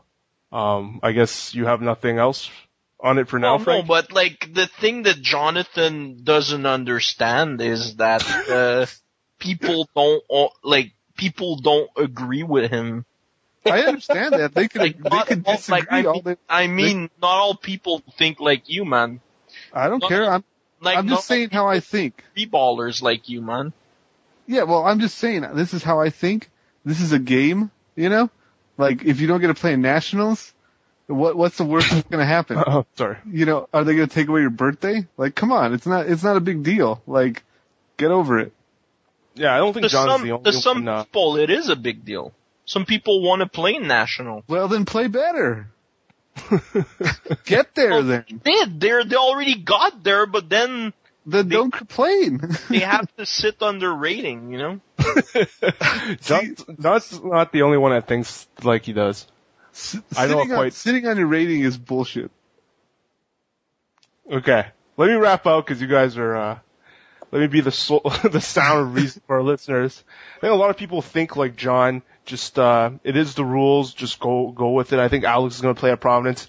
I had to risk my rating. I was queued and I had to risk my rating for the Canadian Open Series because they wanted me there, and I had to risk it at the Nats queue, which I luckily was able to top 8 in. And, you know, don't have to risk it anymore. I was gonna even if I failed to top 8, I was gonna keep playing at Providence, even if I was close, and believe that I was just gonna get there via grinding, or hope that I got there. And Jerry T, like when he was at that GP that he ultimately won, he was putting his world's invite on the line. So both him, there we go. him, Alex, and I are just have the same attitude. Like, the rules are what the rules are right now. We're not going to let this stop us from playing. We are going to play and hopefully get there. But that doesn't change the fact that the rating system, in my opinion, is flawed. But could it be better? That's the major question. There's like so many other questions, right? Could Wizards have a system where it's, you know, easy to report, etc.? There's no any other issues surrounding this. And Aaron Forsyth even said that he tweeted that they're well aware of this issue about ratings, but that changes are going to be slow to implement. So I'm not expecting any changes in the next 2-3 years. But it's pretty cool that, you know, he knows that this is an issue. Like, I don't want to see the best players in Canada just be like sitting on their rating because they have that choice and want to. Alex, last point, and then we can go to TTT and shout outs. Yeah, see, one of the problems is that there are a lot of players who just, what they do, they do well at one tournament and then they sit on their rating until nationals. And that kind of screws over players who have the mindset of like me and KYT that, you know, we're going to keep playing even if our ratings are at risk.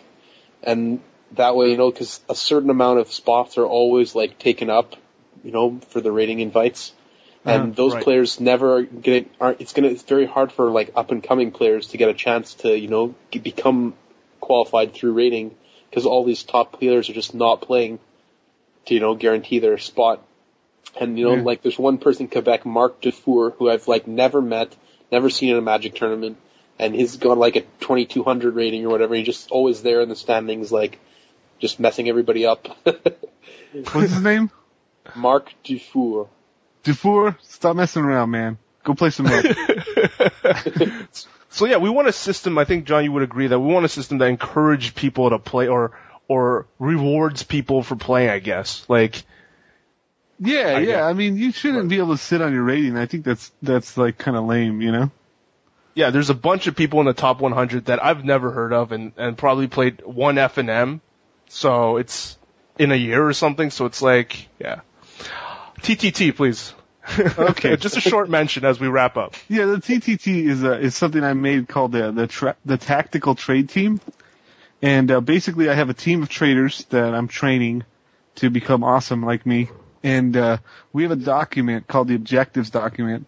And this document has all of the financial tech that you would ever need for a single tournament. So like for the pre-release tournament, it had all the combos that are available with the new cards in standard. It had lots of pricing information, lots of trending information, and lots of stuff like that. I don't want to get into the details of exactly what's in there, but the document is a very lengthy, thick document, which all of my TTT people had to read, no backwards and forward, and then we basically took that information and through organization and, you know, and a tactical approach to trading. We went into a tournament, a big pre-release, and we extracted what we wanted to extract, and we came home successful. So, It's like Mission Impossible, man. it is. It really is like that. We had the documents on us because there's information in there that sometimes you need to check and stuff. So like, there was people who knew about the TTT. Hey, we'll just edit that in. Don't worry about it, Alex. so there's people who knew about the TTT and they seen these documents and they were trying to get at them. They were trying to like look at them and like take them out of our binders and stuff. And it was kind of Counter funny. espionage. Yeah, they were like laser gun, and you're just like pew pew.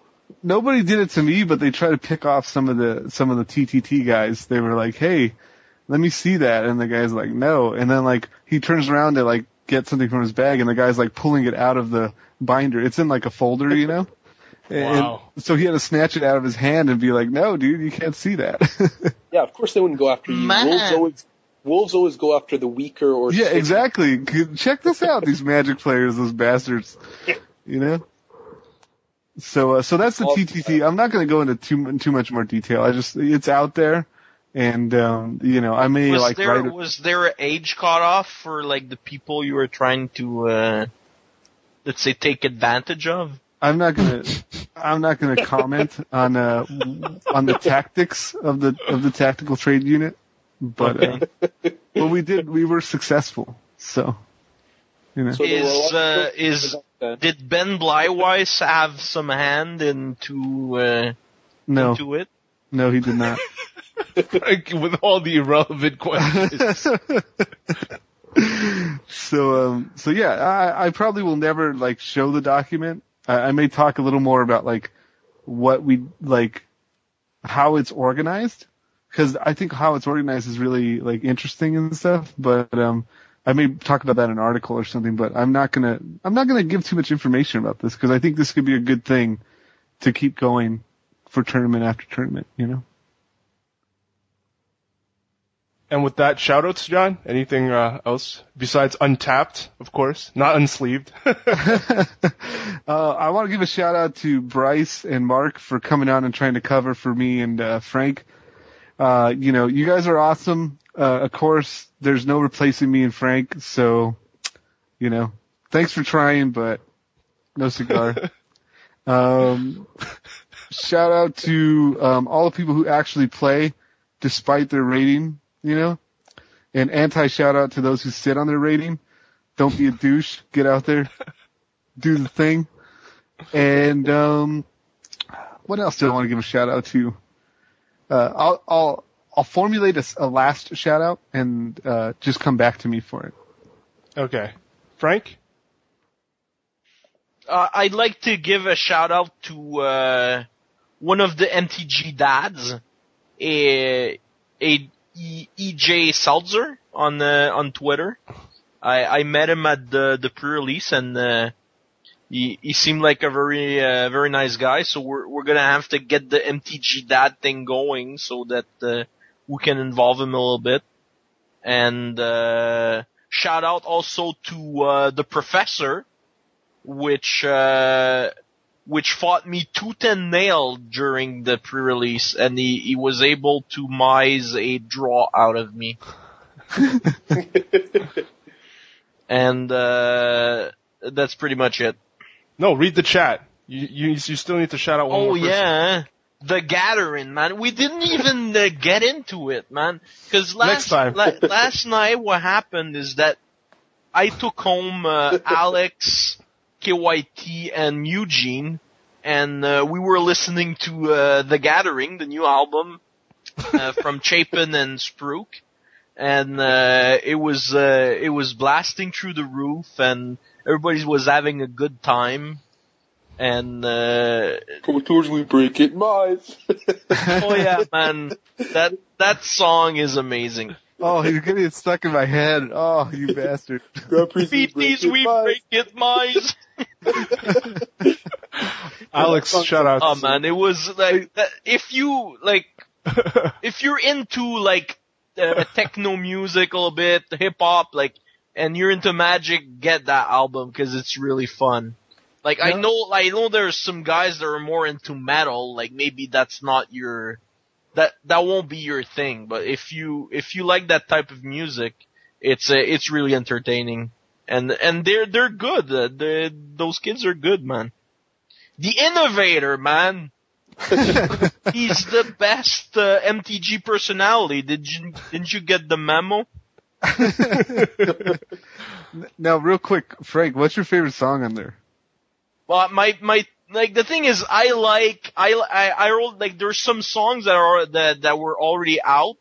Still had all D's and Jace, the Jace song also.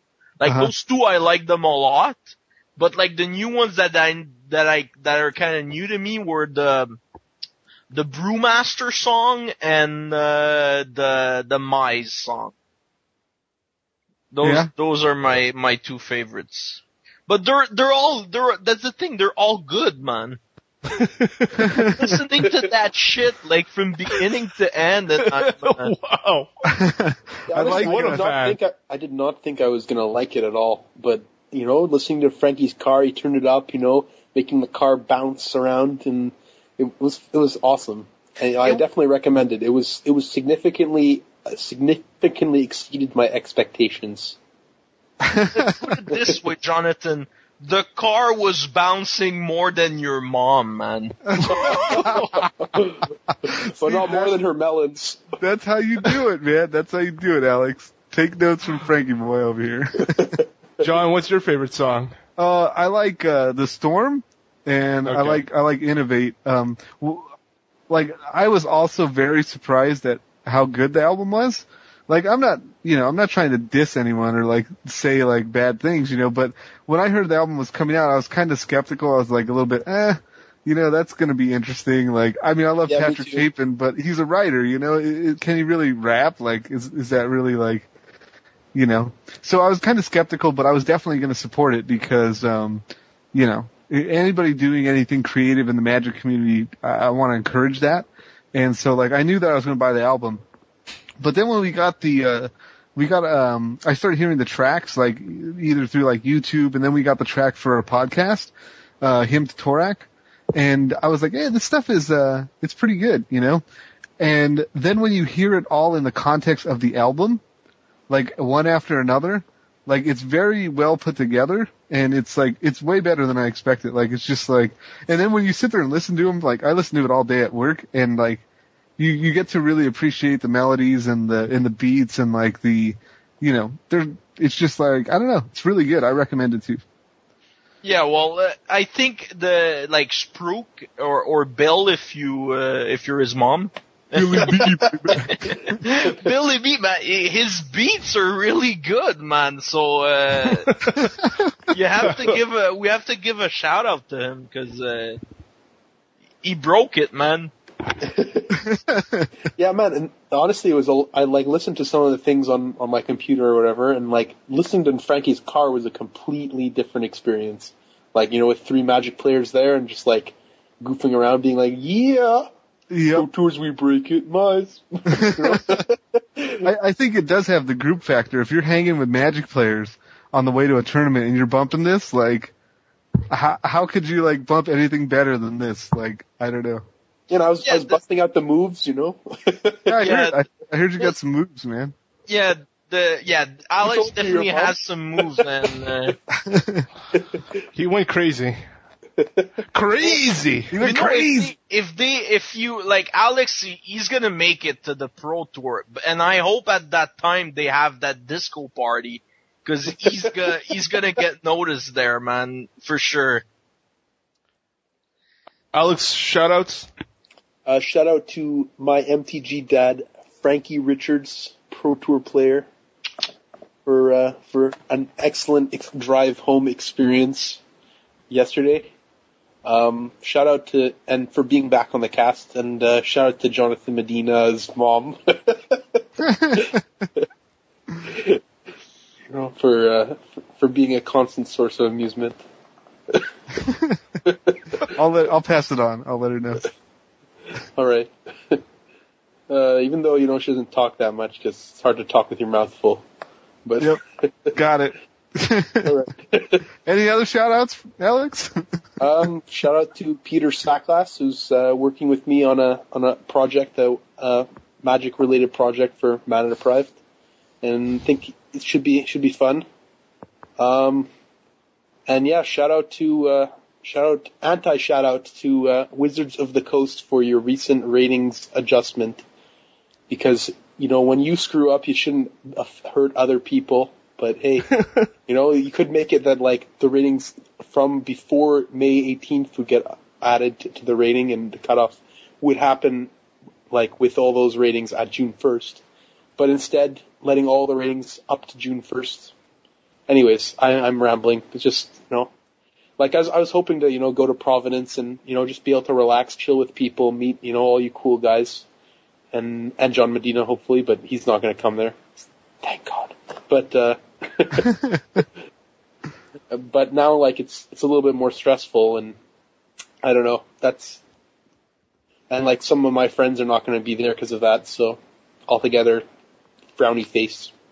Yeah, frowny face to them who are just trying to sit on their rating. Come on, man. Get out there. Right. But like, I get it, like, Jonathan Medina, if you were like, it's like, would you like to play in F&M for 2 weeks, or you could qualify for Nationals? Well, I already don't play in F&M, So then it's an obvious decision, right? Yeah, if I don't like F&M, then I'm not going to play in it, But like, if I wanted to play in F&M, then I would. Who cares about like my rating or Nationals? We already talked about this. Anyways, yeah. All right. Why? And shout out to the captain, KYT, for being awesome and sporting his cool new look with his hat and a dollar symbol on it. Yeah, you might not know that, but KYT lost his job, and now he changed a little bit his style. He looks like an MTG rapper now. Really? You got a dollar symbol on your hat, KYT? Yeah, I do. Bling, That's man. the sickest. He's a Dude, you baller. gotta update your Twitter profile, man. Come on. Like that's a pretty cool look, and like that Asian rap star look, Oh no. That's actually true. Like, We'll call him- way more relaxed and like cool, like if I was in high school, I'd definitely try and sit at your table. Yeah. And the thing that's funny is that like KYT is like super straight, like he doesn't drink, he doesn't do anything, but he looks like a total baller now. Oh, I think that's good. I mean, yeah, I'm definitely super clean. You get the best of both worlds, like you're outside in the world, you look badass, and then you come home and mom cooks dinner. oh, man. That's so true. You broke That's awesome. KYT, man. I'll go to my shoutouts, Alex. Is that good? Yes. Are you done? Yes. Okay. So, Frankie, shouts to Frankie, obviously our ride to a Canadian Magic Tour let you know a lot more about me in many ways. And, yeah, I'm definitely a super clean guy, but thank you for all the rides that you've given me so far and for the ones that you will give me in the future. Don't worry. You'll have more, gyros or pitas if you want to. Oh yeah. Shout outs to Jonathan, always great. I thought we couldn't would have trouble filling half an hour, but once again, our chemistry was able to pull off another good solid 2 hours, I thought. Shout outs to Alex, of course, always the person I go to for, any legacy questions, and, I think I'm learning a lot from him. Shout outs to Felix Lepin, which we've mentioned numerous times, hope he does well. And what to check out? Check out Untapped. I think it's one of the few new podcasts that has grown to some sort of prominence. Like there's been too many casts that just have done a few episodes and then they have disappeared. But Untapped seems to have a following and seems to be growing. So I'm happy for them. Do check out the A-Team. I heard that's a great cast also, and they have a good lead host. So I think they need to get. I think they need to get Scotty Medina on Mack's there. really Dude. awesome though. Shout out to Scotty Mack. Oh yeah, we'll have Medina again. And Jay Bush and Smitty for making those sweet decks. And I forget that fourth guy's name, but I know he looks really like a loser or something. No, he looks like a baller now. What are you talking about? Yeah. Yeah. Well, the A-Team will definitely, I think they'll have Medina on again at some point. Yeah, man, I miss you guys. Well, except for Smitty. But, the rest of you guys. And, actually yesterday marked the first year anniversary of Mana Deprived, so shout out to anybody who's contributed to the site or commented on it. I'm really impressed that a personal blog could, grow into so much. It's been unbelievable, and that's a wrap. Actually, check out Peter Sackclass's. He was doing a raffle donation thing with a lot of MTG prizes, and the donations right now, like you can win them, and right now we have less donations than what the prizes are worth. So it's actually a plus EV, like I tweeted, a plus EV donation. So please check that out. Yeah, so it's a win-win. Like I just looked at the prizes and it adds up to significantly more, and your chance of winning and whatever is fairly good. So I'm gonna put that link in the show notes. And actually, I don't know if you guys know, but I started a personal blog myself, and it's a pretty cocky name. It's MTG Rockstar. Rockstar, right? Yeah, so. I knew about that. Who's it about? Just like anything outside. Just non-MTG related, my personal stuff, just for people that want to know more about me outside of Magic, and just for my personal, I think it's good to blog in general. You have an audience to sort of, it feels like, I don't know, it motivates me. Like, I can't be lazy because I feel like I have to blog about what I've done, and then if I've done nothing, then like, it's sort of a motivation thing. Wait, this is a non-MTG blog, but it's called MTG Rockstar? Yeah. Okay. It was too catchy. This is the worst. That wasn't funny.